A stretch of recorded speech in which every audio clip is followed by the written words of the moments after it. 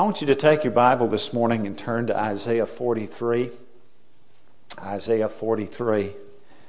And I want us to notice verses 18 down through verse 21 this morning. Isaiah 43, verses 18 through verse 21. It's also good to see old Brother Scott Fred back with us for the second Sunday. I tell you what, you always know someone's been through a really traumatic experience when they come back to church and there's a big smile all over their face. But tickled to death to have Scott back with us. Second Sunday in a row, isn't that great? All right. Well, with the exception of Scott, let's look at Isaiah 43, verses 18 through verse 21, and let's stand, please.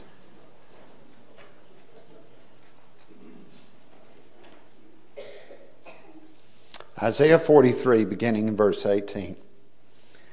Isaiah says, "Remember you not the former things, neither consider the things of old.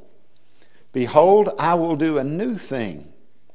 Now it shall spring forth. Shall you not know it? I will even make a way in the wilderness and rivers in the desert. The beasts of the field shall honor me, and the dragons and the owls, because I give waters in the wilderness and rivers in the desert to drink to my people, my chosen. This people have I formed for myself. They shall show forth my praise." Let's once again look before our Lord in prayer. Heavenly Father, we bow before your throne of grace today, and I thank you for just how good you've been to us. And I thank you, Father, that you reached out to us and drew us just with your love to receive you as Savior. And Father, for that person that may not know what I'm talking about knowing you as Savior, Father, I pray that right now that your Holy Spirit would move in a powerful way to draw and to convict and to lead that person to give themselves to you. And Father, I just pray that your Holy Spirit would move in such a powerful way now, that we'd see some new things in this building today as we see new life born through Jesus Christ, as we see old relationships renewed through the power of your Spirit. And I pray that we could leave here today just to rejoice in what you've done, for it's in Jesus' name. Amen.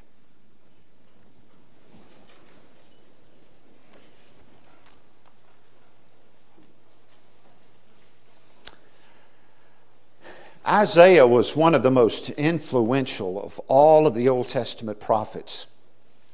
And I believe that one of the reasons for his influence was his family background. Isaiah's father was brother to the king. And that allowed him to be born in a position of influence where he was able to reach the movers and the shakers of Israel. Now, I can't make that statement. My dad was not a royal. My dad had a 4th grade education. He worked out in the oil field all of his life, and he worked hard to provide a living for 4 of us kids and we struggled growing up. And as a result of that, there's a part of me that just is not able to relate to the movers and the shakers. Isaiah was. He was born royal. He was born with the ability to come in contact with kings and priests and the people of his day and time that were very influential in Judah. And I believe that God put him there for a reason. Because as the leadership of a nation goes, so goes the nation. And Isaiah was able to talk to, and he was able to preach to, and he was able to share God's message with those very influential people of his day and time. Isaiah also had influence because of the longevity of his ministry. Isaiah ministered to Judah for over 50 years. And for 50 years he remained faithful to what God was doing. And during that period of time, people could see that Isaiah's faith was real. He was consistent.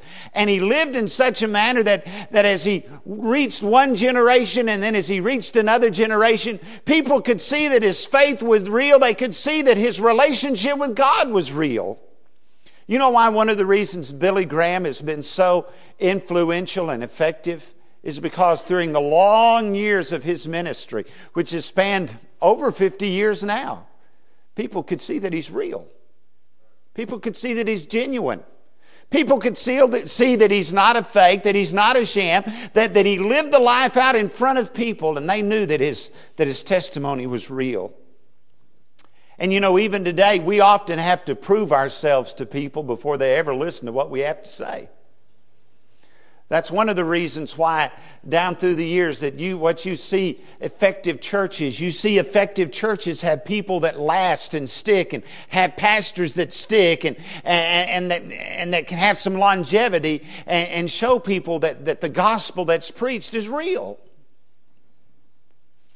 And I believe that Isaiah had influence because he was willing to tell people the truth. You know, when Isaiah spoke, he didn't sugarcoat anything. And when people heard Isaiah speak, they knew that they were going to hear from God. They might not like what they had to hear, but they knew that when he told them something, what they were going to hear was the truth. He was not a politician. He didn't try to impress people with who he was. And he didn't try to say things in a way that would just kind of lessen the blow. Isaiah just simply told the Word of God as he received it from the Lord. And that was kind of brought him influence with the people. I have a dear friend of mine that lives in Little Rock, Arkansas, and every once in a while I'll have a need, and I'll have a need for advice, and I call him up and I say, listen, I need some advice. And always he says this: well, do you want me to tell you what you want to hear, or do you want me to tell you what you need to hear? One of these days I'm just going to say, now before you ever say that, just tell me what I want to hear. Isaiah wasn't that way. He told people what they needed to hear. He told them the truth. Now that didn't mean that they heeded the message, but it did mean that they knew what God wanted. And Isaiah shared this message with a nation in decline. You know, under King Uzziah, Judah had prospered materially. Their borders were enlarged. Judah was larger under King Uzziah than they were under any other of their kings. Not only did they prosper materially, they prospered spiritually under Uzziah. Uzziah loved the Lord, and he brought the people back to God. But then something happened. Like every other person, Uzziah died. And they began to sink into spiritual decline. You know, prosperity, material prosperity, can be a very dangerous time. Because when we're materially prosperous, what happens to us many times is we forget the blesser and we start majoring on the blessing. We begin to think about all of the things we can have, and we begin to forget about the one who gave us those things. And as a result of that, if we're not careful in a time of prosperity, we begin to take our blessings for granted, and we can kind of lift ourselves up and think we're really something because we have something. Folks, listen, we're only something because we have someone. And that's the Lord Jesus Christ. And Israel, or Judah during this time, they began to take the blessings of God for granted. Did you realize that times of spiritual prosperity or material prosperity are more dangerous than times of adversity? Think about our nation for just a minute. Many of you that are older than me can remember those awful times of the Depression. And you can remember those awful times where it was difficult just to find something to eat. And yet during that time, this nation prospered more spiritually than we've ever done before. It's when we got affluent that we got proud. It's when we got affluent that we got hard-hearted towards those folks who didn't have a whole lot. It's when we got kind of prosperous and affluent that we forgot the giver and focused on the gift. Judah did that, and they began to turn away from God, and they began to engage in an immoral and wicked lifestyle. And as a result, Isaiah found himself engaged in trying to turn them back to God. Now, one of the ways that Isaiah did this is that he pointed out that what they were doing was sin and what they were doing was offensive to God. Now, I know that we live in a day and age where we have a seeker-sensitive mentality, and we have a seeker-sensitive mentality when it comes to church. And so I've read all of the seeker-sensitive books. We don't want to offend anyone by telling them that they're sinners, and we don't want to put them on the spot by making them make a decision for Jesus Christ. My dear friends, that's why we don't have revival in our churches today. Isaiah was not afraid to stand up and say, look, folks, what's going on around here is not right, and it's offensive to God, and you need to turn back to Him. And as he began to preach that message, he had to remind them that if you don't turn back to God, God's going to allow us to get into a time of judgment, and we're going to be ending up in Babylon. Now, they didn't listen to that. And so Isaiah went the second route, and he said, now, folks, look, you need to turn from your sin. And so let me give you something positive to think about as you think about your sin, as you think about the offense of God, and as you need to turn back to Him. And you'll notice what he did in verse 25 of our text here. He shares what God says. And God said, I am He that blotteth out thy transgressions for my own sake, and will not remember your sins. Isaiah encouraged them to turn back to God by reminding them that God would forgive them. Now, I know that sometimes that we have a very harsh view of God, don't we? I grew up in a church setting where I was always afraid of God. Maybe you grew up in that kind of setting. That if I got out of line, my view of God was that God was this great policeman in the sky, and He's got His spiritual billy club. And if I get out of line just a little bit, He's going to whop me upside the head. I don't know if that's your view of God when you were growing up, but it was mine. And I had this idea that God just delighted in pouring out His wrath and pouring out His judgment upon people that got out of line. That was my view of God growing up. But listen, I know that God is holy. And I know that because God is holy, that He has to judge sin. And I know that because God is holy, that He has to judge rebellion. But the Bible teaches that God takes no pleasure on pouring out His wrath upon a sinful people. Ezekiel says, I take no pleasure in the death of him that dies, saith the Lord. I know that God has to judge sin. I know that God has to pour out His wrath upon rebellion. But dear friends, listen, the Bible teaches that God would much rather see people turn to Him and be forgiven than He would to judge them. It's always God's desire that people be saved and spend eternity in hell. It's always God's desire that the church experience revival. That's what God wants to see happen. And that's why instead of judging our world today, I believe that God in His mercy and God in His judgment has given this world just a little more time to repent. You know what God would love to see in the wicked, evil days that we live in today? He would love to see multitudes coming to Him in repentance. Multitudes coming and seeking His forgiveness. God would love to see His churches full of people rather than pouring out His wrath. Folks, if your idea is a God that just delights in seeing judgment, then I want to point you to the cross.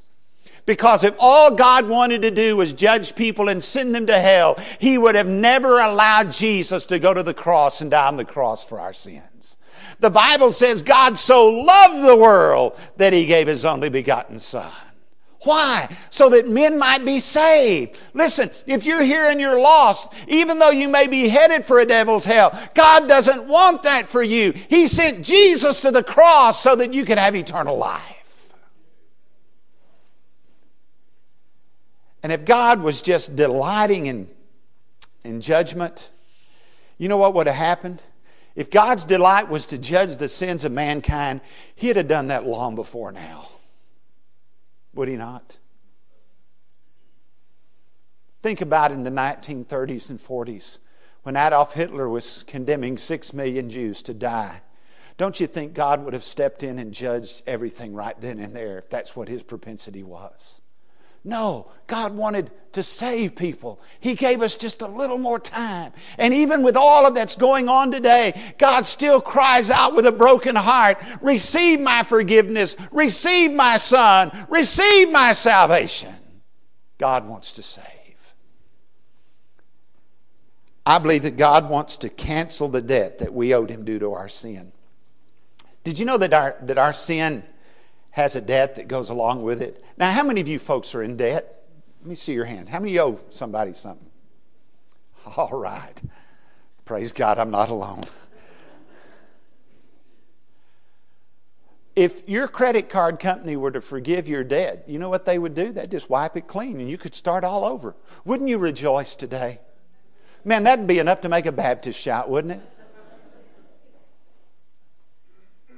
That's all the word means, is cancel a debt. Now let's just bring this down to a little bit where we can kind of understand it. There's a debt, there's a consequence that we owe to God because of sin. You see, because of sin, we have offended God. And one of the things that offenses often do is they cause us to refuse to fellowship with people. Listen, has anyone ever offended you before? You know what happens if you don't get that right? That person comes around you and you don't have a smile on your face. You know, you can always tell when you've offended someone because of the way they look at you.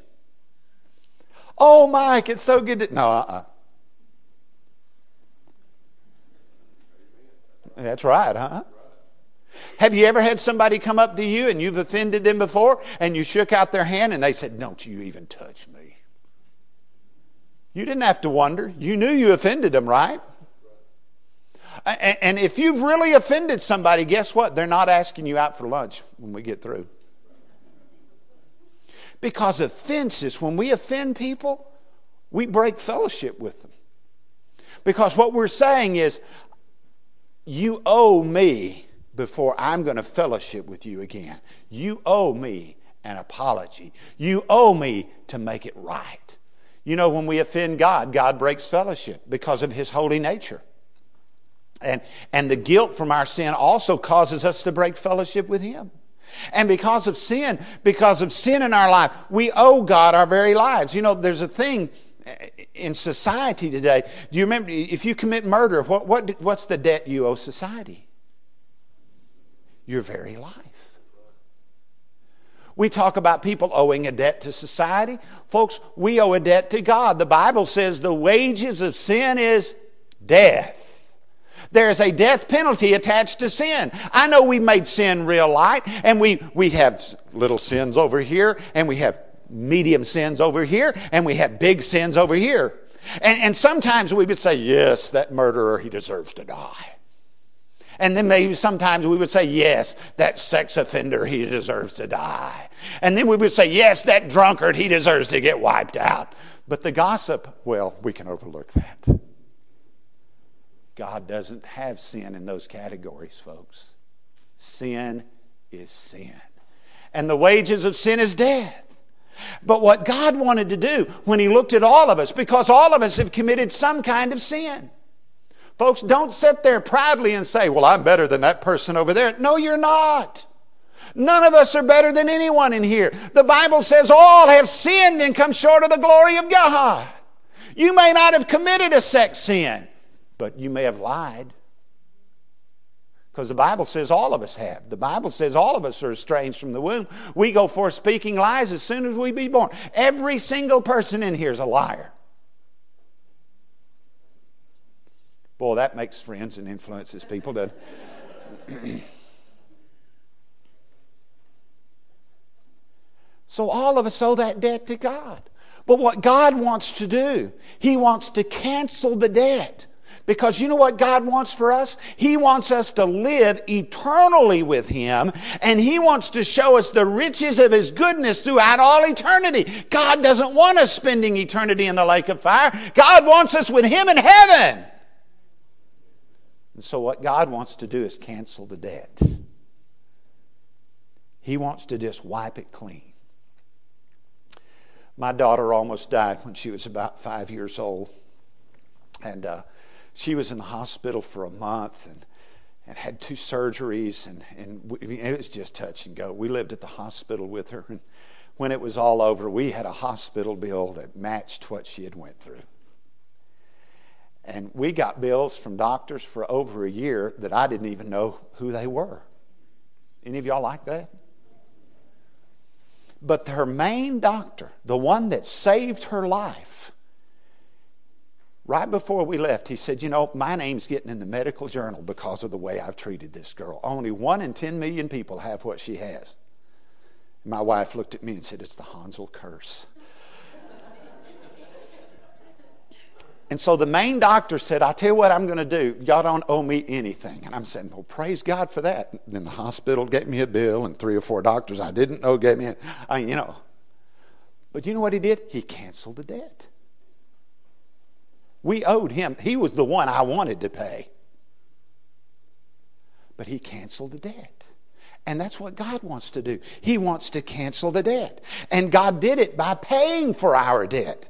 He did it by becoming a man and going to the cross. And when Jesus cried, it is finished, our debt was paid in full. And through his resurrection, Jesus now stands to offer forgiveness to all. But folks, to receive that gift of forgiveness, you know what we have to do? We have to confess, God, I am a sinner. God, I violated your word. God, I have offended you. And we have to receive the gift. Now, some say, well, I don't understand that. Yes, you do. How many of you have ever made this statement? That person's offended me, and I'm not going to forgive them until they apologize. Have you ever made a statement like that? All right, thank you. We have one honest person here. Probably a lot of us have made that statement. But you know, that's basically what God is saying. I'll forgive you, but you've got to come to me and you've got to confess that you've done wrong. And you've got to receive that gift. And the Bible says that when we come to him and when we confess that gift, when we come to him and say, God, I'm a sinner. God, I ask you to forgive me. The Bible says that whosoever will may come and he'll turn no one away. My dear friends, it doesn't matter if you're rich or poor. It doesn't matter what color your skin is. It doesn't matter where you were raised. All of us need to come to Jesus and confess him. And when we do, he will forgive us and give us new life. And to those that are forgiven, he gives us a new way of life. You know what God wants to do when he forgives us? He wants to fulfill his original purpose for us in the beginning. You see, folks, we're a creation. We sang that this morning. We're a creation. None of you are an accident. I am his creation. Now that ought to make you feel pretty good. Every once in a while, I get a little down about myself. Do you? How many of you ever get down about the way you look? I can see why. No.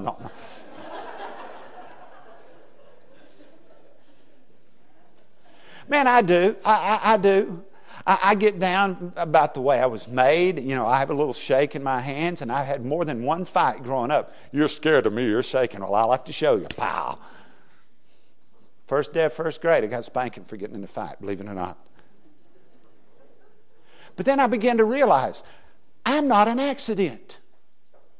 God created me unique, different from anybody else in here. Do you know I look different than anybody else in here? Some of you are saying, praise God. And God created me. And he created you for a specific reason. One of the reasons that God created us is because he had a plan for us. And part of that plan was that we would know him. Now notice what he says in verse 1 of chapter 43. For now thus saith the Lord that created thee, that formed thee. I have called thee by thy name. Thou art mine. I've called you by your name because I want to get to know you. See, as far as God is concerned, you are not nameless. You are somebody. I am somebody. I may not have been raised in royalty. My dad may have had a 4th grade education. He may have been raised out in the oil field. We may have been called oil field trash. But dear friend, God knows me, and I am somebody in his sight, and so are you. And in His purpose, He wants to fellowship with us. We were created to have a relationship with God.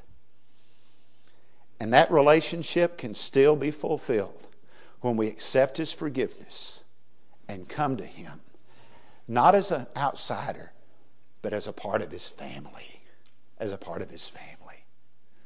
I moved from Louisiana. And folks, it's a different world in Louisiana.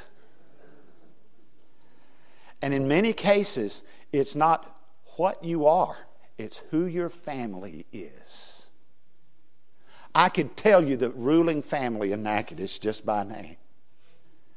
But folks, listen, when you got saved, God put you as a part of the ruling family. We're a child of the King. We're royalty. Amen? Now, you may consider yourself not a whole lot, but once God saved you, you better lift up your head. Of course, we're children of the King. Children of the King. And not only did God create us for fellowship, God also created us to succeed. Listen, God didn't create Christians for failure. God's desire is for us to one day stand before Him and to hear Him say, "Well done, thou good and faithful servant." It is God's desire that we one day stand before Him and receive a full reward. And the only thing that can keep a child of God away from having a victorious Christian life is the believer. Now listen, did you know that not even past defeats can keep us from having a victorious Christian life? That's what God says here. He says, forget the past. You know what the Christian life is? Listen, it's marvelous if we can grasp this. This will get you excited, so wake up. The Christian life, dear friends, is a series of new beginnings. Your past defeat, my past defeat doesn't have to hinder me. I can get up off the floor and keep going. Because when the Bible says, when God forgives sin, remember the verse we read? I will remember it no more. No more. And God wants us to give us the power to live that new way of life. That's why He saved us. That's why He entered us. That's why He indwelled us. And God's command is to be filled with His Spirit. Do you know to be filled with His Spirit is to be controlled with His Spirit? We turn our will over to Him so He can control us. And we let Jesus live His life through us. Now, I'm going to show my age, but that's all right. I used to like to play football before I had a body that didn't work anymore. And when I was a kid, I always imagined myself as Roger Staubach. Amen. Now that was my hero. Roger was a good guy for one thing. I think Roger was a Christian guy for another thing. And he could play football, and he never lost. He just ran out of time.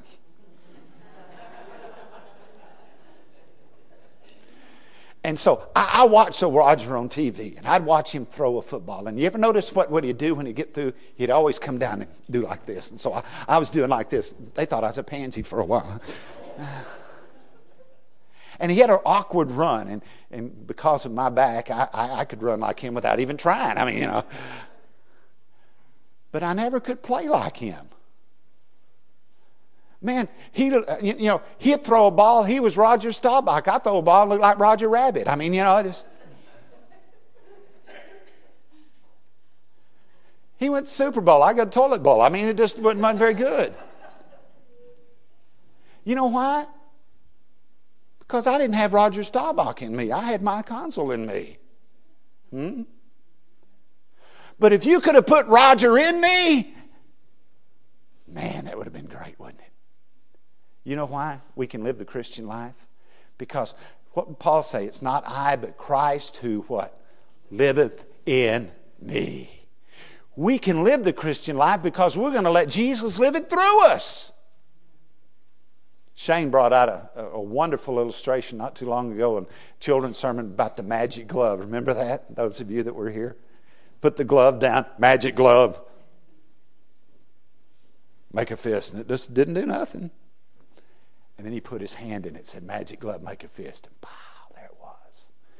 It wasn't the outside, it was what was inside that counts. And folks, when Jesus saved us, he put himself inside of us. And God wants to do a work in us that we wouldn't believe. Notice what he told them in verse 19. I will do a new thing. Folks, the Christian life, and I close with this before I get too wound up. The Christian life, dear friends, listen to me. God wants the Christian life to be an adventure. An adventure. The other day I was talking to my Marine son on the phone, and he was saying, well, Dad, they put me with the 3rd Recon Battalion of the 3rd Marine Division. I said, well, that's kind of cool.